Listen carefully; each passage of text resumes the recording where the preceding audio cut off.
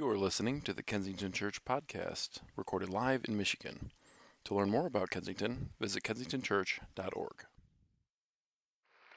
So for those of you that are less familiar with the Bible, just want you to understand that the promise that came through Malachi that Elijah was going to come and prepare the way, that after he gives that promise and that the hearts of the parents are going to be turned to their children, God's going to do all this changing, there's 400 years of nothing. It's hard to imagine. And that the Emmanuel to come was 400 years of waiting where there was no answer. So the story we're going to tell today is the first sound after 400 years of silence. It's pretty exciting. Before I do that, I want to receive our offering. I want to thank God for Ramesh Sapkota. I want to thank God for Jay Richardson leading that father-daughter trip. That was an incredible conversation that started a couple of years ago.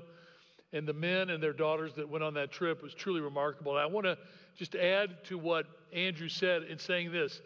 In my lifetime experience of being all over the world, nothing compares to the depth of anguish or the height of joy that I've experienced with the girls from Nepal who have been rescued, redeemed, turned into leaders, business owners, church planters. It truly is part of the remarkable story of our life. And so as we're giving, thank you for giving. Thanks for partnering with me. I am so grateful that I've had a chance to regularly give to Kensington.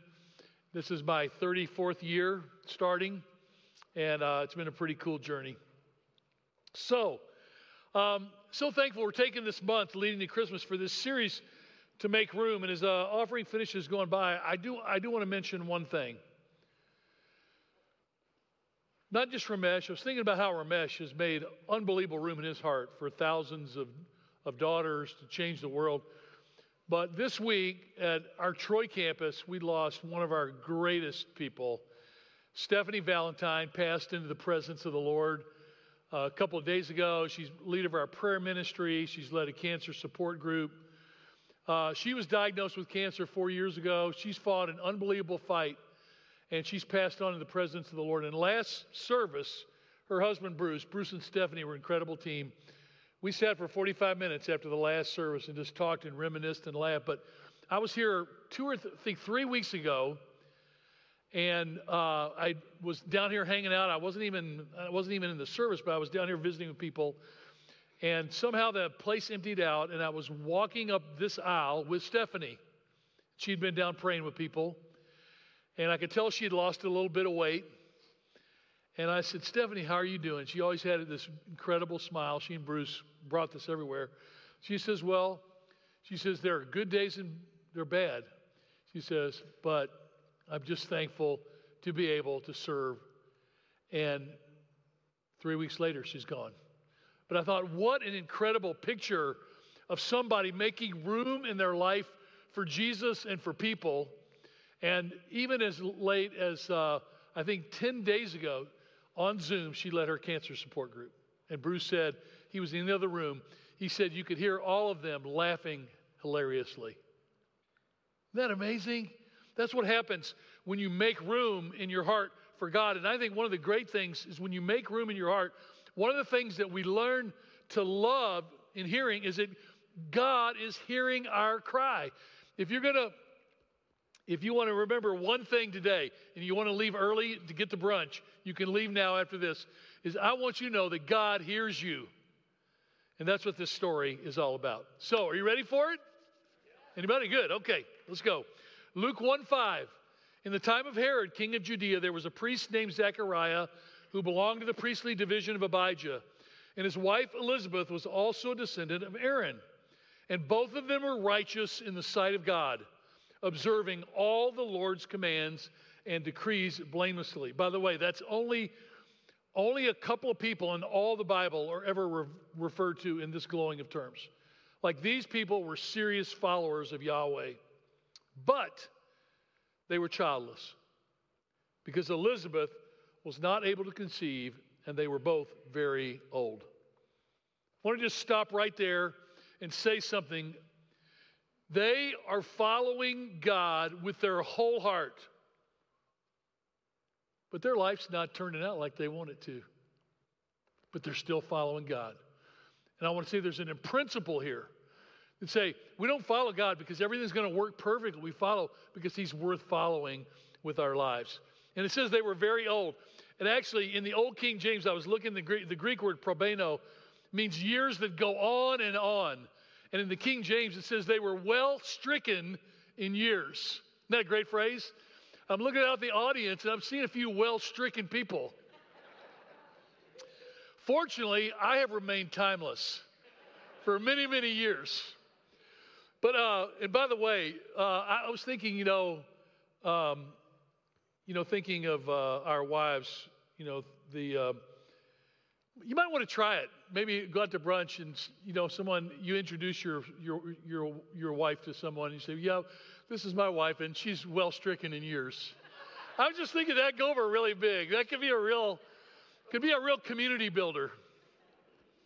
So anyway, I think they were old and they were well stricken in years, and yet God had a plan for their life. Doesn't matter how old you are, God, when you make room for him, is full of surprises. So, once when Zechariah's division was on duty and he was serving as priest before God, this is verse 8, verse 9, he was chosen by lot, according to the custom of the priesthood, to go into the temple of the Lord and burn incense. And when the time for the burning came, all the assembled worshipers were praying outside. Now listen, this would be cool. This would be like, I'm in here doing something, some spiritual activity, and all of you are in the parking lot. And I'm doing something here, worshiping God, and everybody's praying outside because there's something special happening. It'd be a very unusual privilege. And it says, then in this moment, he's all alone. The angel of the Lord appears to him, stands at the right side of the altar of incense. And when Zechariah saw him, he was startled and was gripped with fear. The angel said to him, do not be afraid, Zechariah. Your prayer has been heard. Your wife Elizabeth will bear you a son, and you're to call him John. Now, I want to say something about angels just for a second. Don't know why, but from the time of my earliest childhood, all talk about angels was there was something ethereal, kind of floaty, kind of billowy, not real impressive. And then when I started reading the Bible, I'm like, holy crud, every time somebody sees an angel, they flip out. Angels are not like this. Angels are more like, they're incredible. Read the Bible. Tell me I'm not making this up. And this is Gabriel. Gabriel, the archangel. Incredible. And by the way, I've only ever read one book that really captured the essence of what I think the Bible teaches about angels, and that was Frank Peretti's book that he wrote 35 years ago called This Present Darkness. It was the first time I'd ever read a book that captured the spiritual movement that we're living in right now. It's very similar to when Elijah prays that the young man that's with him, these people, the king of Aram, is with soldiers to send people to arrest Elijah. And he says, God, open the eyes of this young boy with me. And the boy looks, and all he can see, everywhere in the hills, is warriors on their horses and chariots surrounding, like if you could really see. And so, in this moment, Zechariah has been waiting with the people of Israel for 400 years. Nothing, crickets. He's been waiting his whole life for God to answer his longing for a family because he's old. And he and Elizabeth are old, and they're looking at a future that is not what they hoped it would be. And God says to Zechariah, your prayer has been heard. So, this is what I want you to know today. Above everything else I'm going to say today, God is saying to you today, if you're listening on stream, wherever you are, God is saying, I heard you, and I hear you. If there's one thing I would love for you to hang on to and grab on, like in the moments where you feel like God is silent or the prayers and the longings of your heart have not been answered, God's saying, listen, all that time, I heard you, and I hear you. I love that because this word is a unique is a unique word in the Greek. Akuo is the word means to listen or hear, but this is isakuo, which means to pay attention to by leaning into someone. So if someone was coming for you to make a request, they're going to ask you to borrow your car. You go, hey, can I ask a favor? Can I ask a favor of you? And you're like, yeah, sure. What is it? Would that be cool if we treated each other that way? By the way, could I borrow your car? Yeah, sure. You didn't lean though. You stayed back. You had to lean in. Okay, there you go. So it's that leaning in to grant a request. And I thought, I'm sure this is true of you, but I have had prayers that I've been praying for decades that remain unanswered. Do you? Bet you do. We start to be afraid as the years go by. Hey, are you listening? Are you listening? Do you hear? I have a cousin by marriage who I love. I've been praying for him for 55 years. I met him when I was 12. Loved him from the moment I met him. He has never given one indication of openness to God in 55 years. Still love him. He's a good friend. But he has been absolutely not responsive. Identifies himself as an atheist. Very firm in his convictions. And I love him. I think he loves me. But it hasn't stopped me from praying. And you know what? All I've heard for 55 years on that prayer is silence. But I'm still listening. Goes on to say, not only is God saying, I heard you and I hear you, it says, he's speaking to Zechariah, and he says, your son John is going to be a joy and a delight to you. And many will rejoice because of his birth. For he will be great in the sight of the Lord. He's never to take wine or other fermented drink. And he'll be filled with the Holy Spirit, even before he is born. And he'll bring back many of the people of Israel to the Lord their God. This guy's going to be a change maker. He's going to be amazing. But this is what I want to say is the message to you.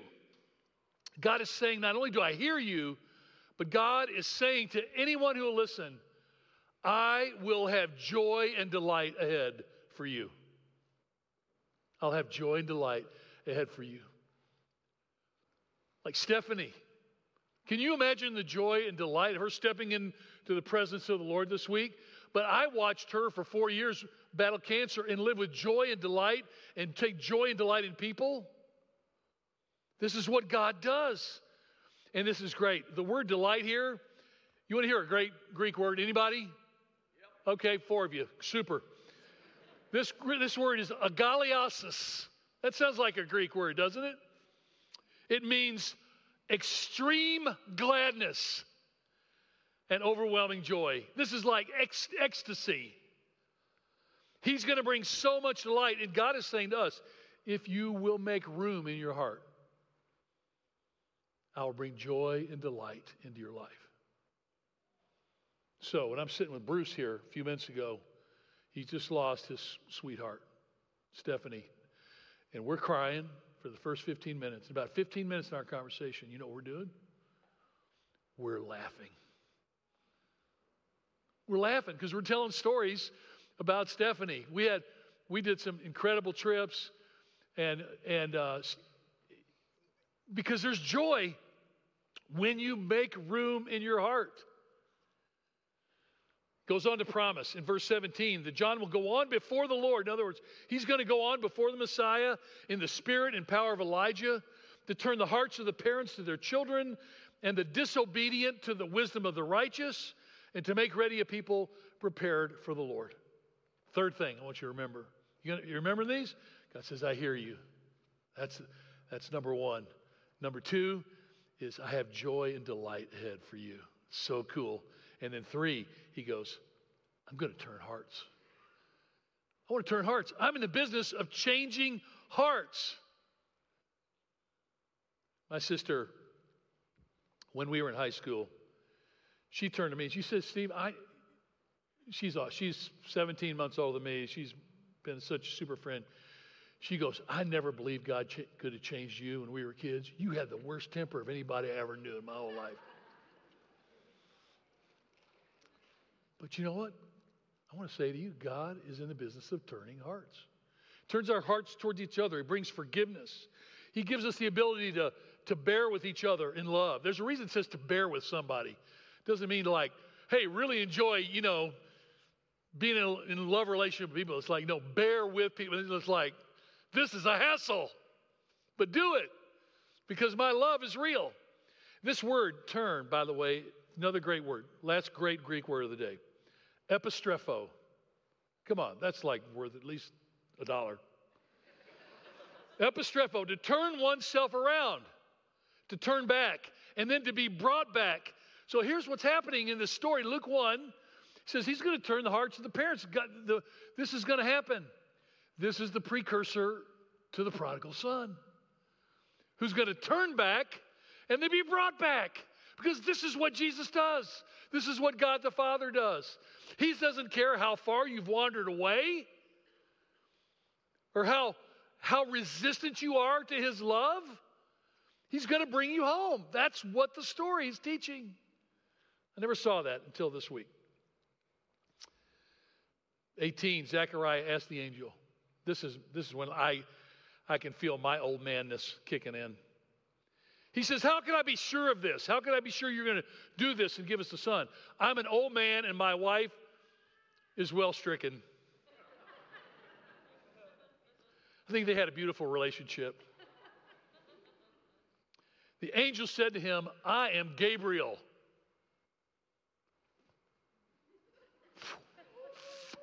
Oh, this guy's awesome. And look at this. Listen to this. And I stand in the presence of God. And I've been sent to speak to you and to tell you this good news. And now you will be silent and not able to speak until the day this happens. Because you do not believe my words, which will come true at their appointed time. Fourth thing God is saying in this story is this. Wait in silence. You can't be human. You can't journey in life and solve everything. You can't rush headlong into the noise of this world. There have got to be moments where you wait in silence. And believe me, of all generations that maybe have ever lived on planet Earth, we are the ones who like silence the least. When you think, like everywhere you go, we're bombarded. We create our own bombardment. We create noise. And there's something about silence that's terrifying. And God says, through Gabriel to Zechariah, he says, you're going to be silent. The actual old-timey word would have been, you're going to be dumb. Remember deaf and dumb? Unable to hear, unable to speak. You're going to be struck soundless. Until this boy is born, you are going to be unable to make a sound. In fact, Betty Dickinson in our Advent book, Making Room, which is so good, looking at it again this morning, she writes, when Zechariah hears God's promise, there's no room to receive it. His heart is too full of bitterness from all the bad news. And I thought, does anything describe our culture right now than people who feel just like Zechariah? We all do. Our hearts are full of bad news. One of the unintended consequences of living in a digital world is that we can find ourselves in negative loops that are so crushing. I'm living right now where I feel sick almost all the time because I have so many friends in Palestine and I have friends in Israel. I have Palestinian friends and I have Jewish friends. And the heartache is just unreal.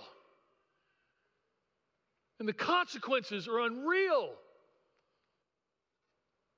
And it's like God saying, no, I'm going to make a way. Someday, Jesus says it through John at the end of Revelation. You've heard this at funerals. He says, listen, just remember, I'm making everything new. At some point, I'm going to make everything new. And so Zechariah sits in silence to see if room can grow in him to hope that God is really speaking. And here's what's amazing about this silence. Silence can be such an amazing gift. And what really hit me more than anything this time, silence is probably the greatest communication tool there is. Try it with your kids. I don't mean judgy silence, which, by the way, I got my daughters are here today. They know what judgy silence feels like for me. Feels pretty horrible. No, I'm talking about the silence, which is comfortable. Just go. I just want to be. I want to be present here. Something really powerful about it. Because here's what's happened. When Zechariah, it says, verse 21, it says, when the people were waiting for Zechariah and wondering why he stayed so long in the temple. They prayed long enough. They're ready to go home. That was a joke. That was really bad. That was a flop. Okay. When he came out, he could not speak to them. They realized he had seen a vision in the temple, for he kept making signs to them, but remained unable to speak. When he walked out, unable to speak, do you realize that everybody gathered were listening more intently than they probably had ever listened in any religious service?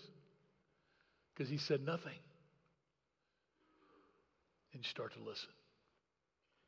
And I would love for all of us to have moments where we live into the silence of God maybe speaking to us.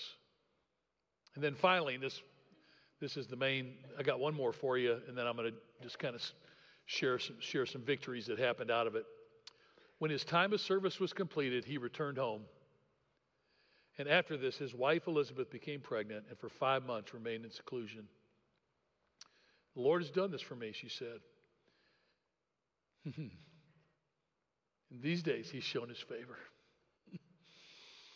and taken away my disgrace among the people. Last big thing I want you to remember today is God is saying to you, your disgrace is gone. It's gone. Jesus has taken your shame and my shame and your disgrace and my disgrace and carried it on himself onto the cross.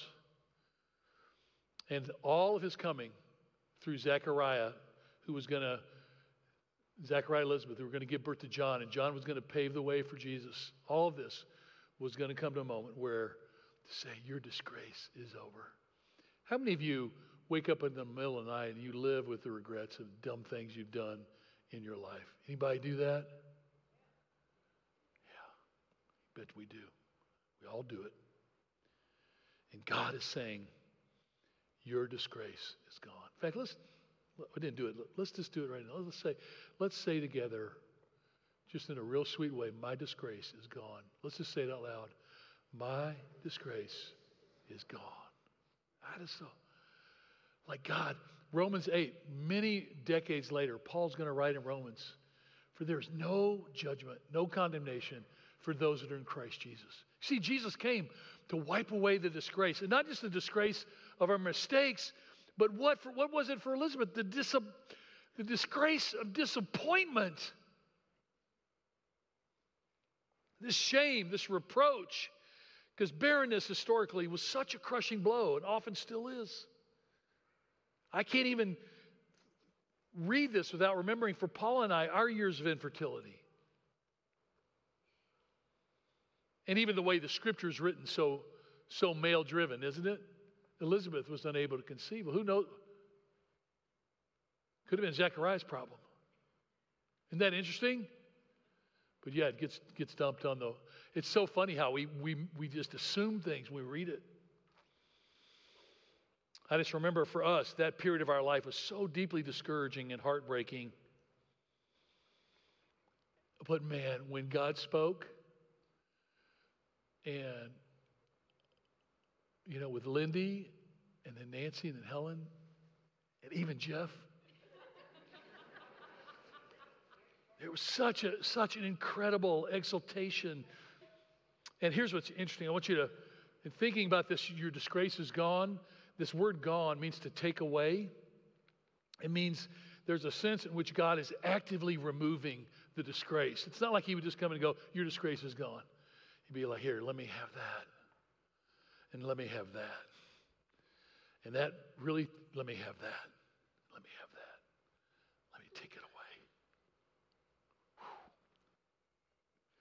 It's pretty awesome, isn't it? I hear you. Your disgrace is gone. Wait in silence. Watch as I turn hearts. This is all the stuff that God is doing in the years of silence. I'm going to give you one more point, and then I want to tell the end of the story. God not only is hearing the cry of our hearts, He's hearing us, but He's also listening for our praise, like in this story. Because it's a two-way. Relationship is two directional. Like he says, I'm hearing you, I'm listening to you, but I want to know, are you hearing me? Are you listening? Because I'm listening. It's just a beautiful interchange. Because verse 57, jump to the end of the chapter. When it was time for Elizabeth to have her baby, she gave birth to a son, and everybody's going crazy. And the 8th day, verse 59, they get ready to circumcise the baby. They're going to name him Zechariah. But his mother says, no, he's to be called John. They said, there's no one among your relatives that has that name. And then they made signs to his father to find out what he would like to name the child. He asked for a writing tablet. This is verse 63. And to everyone's astonishment, he wrote, his name is John. And immediately his mouth was open and his tongue set free. And what did he do? He began to speak, praising God. And all the neighbors were filled with awe. And throughout the hill country of Judea, people were talking about all these things. And everyone who heard this wondered, what then is this child going to be? For the Lord's hand was with him. Look at verse 66 again. Everyone who heard wondered. Isn't that amazing that out of Zechariah's unbelief, out of his silence, but out of his still trusting God, even in the midst of the silence, God speaks through him to other people louder than they had ever heard before. Through his praises, through his eulogeo, to praise in celebration, to give a blessing, to plant blessings on something. And when Zechariah is finally aligned with God's plan, he's able to speak with conviction and joy and praise, and everyone around him is glued to every word he says. I wonder what that would be like as a speaker. Thank you. Okay.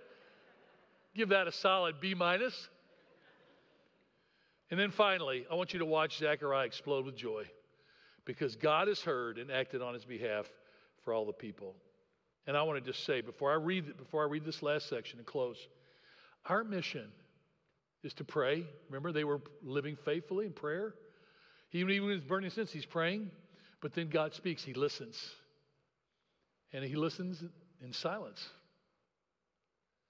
And then he breaks out into praise. And then he starts to proclaim the mission of God for all people. Let's finish with this. Just to feel this with me as we finish. His father, Zechariah, was filled with the Holy Spirit. This is John the Baptist again, his father. Praise be to the Lord, the God of Israel, because he's come to his people and redeemed them. If some of you came here wondering what God is like, just think of the action movement of this. He redeems people. Verse 69, he raises up a horn of salvation. In other words, like a root of salvation in the house of his servant David. Verse 71, he brings salvation from our enemies and from the hand of all who hate us. And I don't think about that in terms of people anymore. But I think about what are all the enemies of our lives? Our addictions, the learned patterns of our life that are hurtful to ourselves and to other people.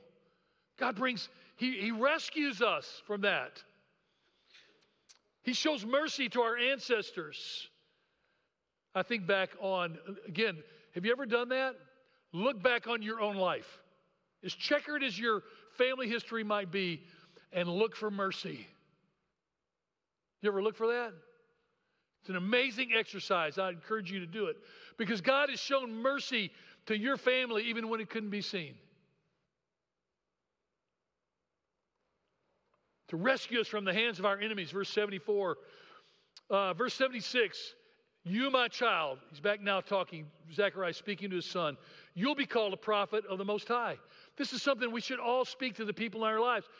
I want to say to you, I want to say today, as John the Baptist was spoken to as a baby from Zechariah, I would say to you, listen, God Most High has claimed your life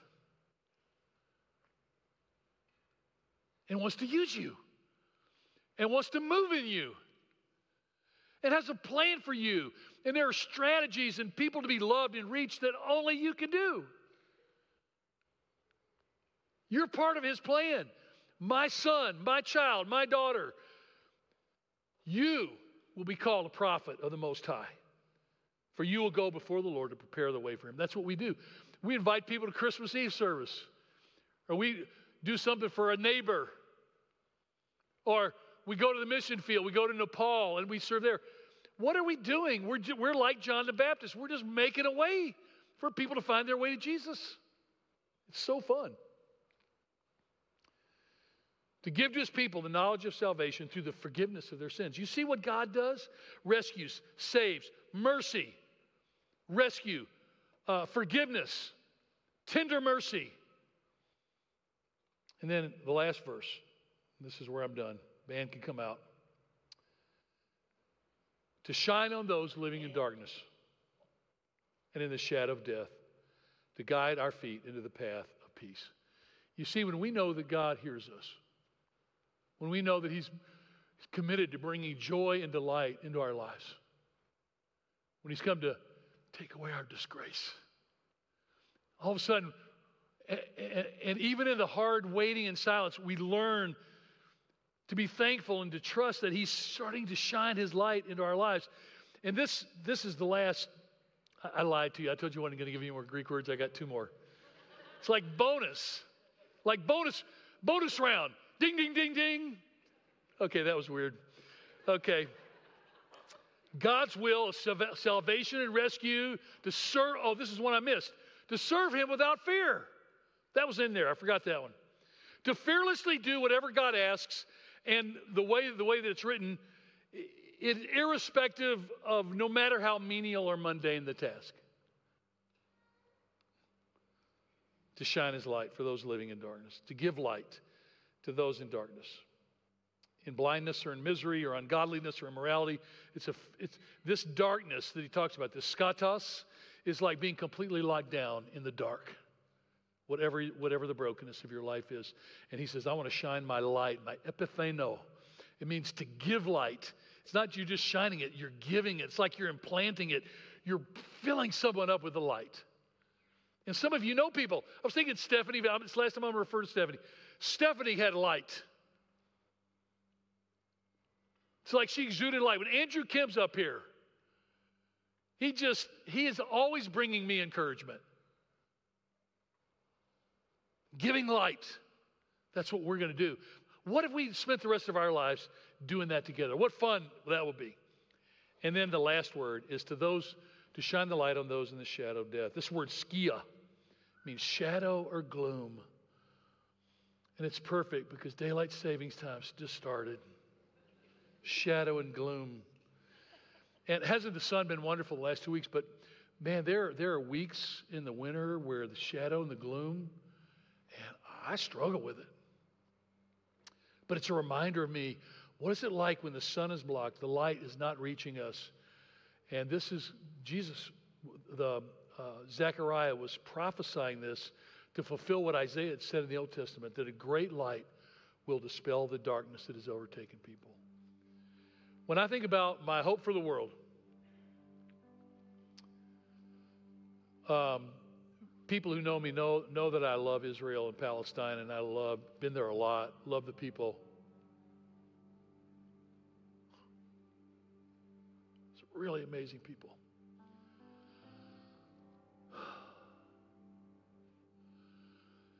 And man, I just don't see a good answer. I know people have opinions, but it's just so complicated and so hard. And the hurt is so deeply entrenched on every side. And nobody cares about my opinion. And so I just pray, Lord Jesus, come again. They waited 400 years. We've waited longer than that now. But like Jesus, come on the clouds with great glory. Make everything new. As we come to Christmas, we make rooms in our heart. Part of what we're doing is we're making room because Jesus makes every day new. He makes our lives new over and over again. He gives us second, third, millionth chances. And he gives us his hope along the way. And I just know that some of you are feeling buried by the struggles of your life.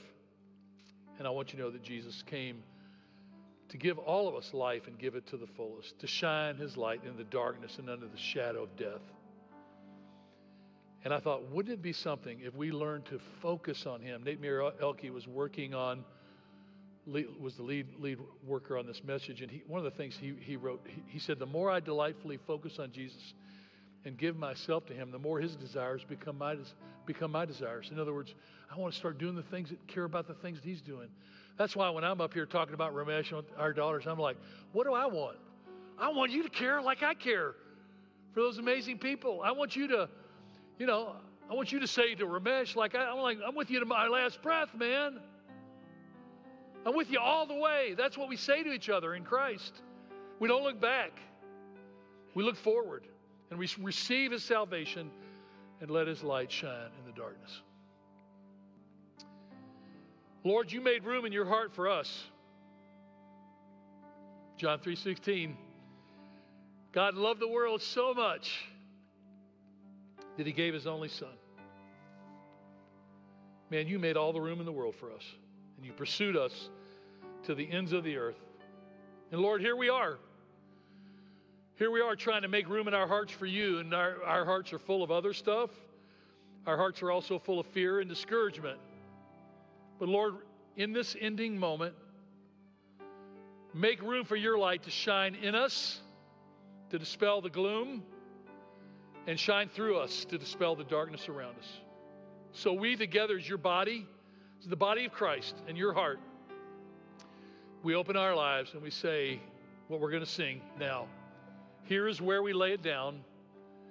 Every burden, every crown. This is our surrender. And we will make room for you to do whatever you want us to. We'll make room for you. Have your way with us. In Jesus' name, amen. You've been listening to the Kensington Church Podcast. If you've enjoyed this recording, check back weekly for new content. You can find Kensington on Facebook, Instagram, and Twitter, and of course at kensingtonchurch.org.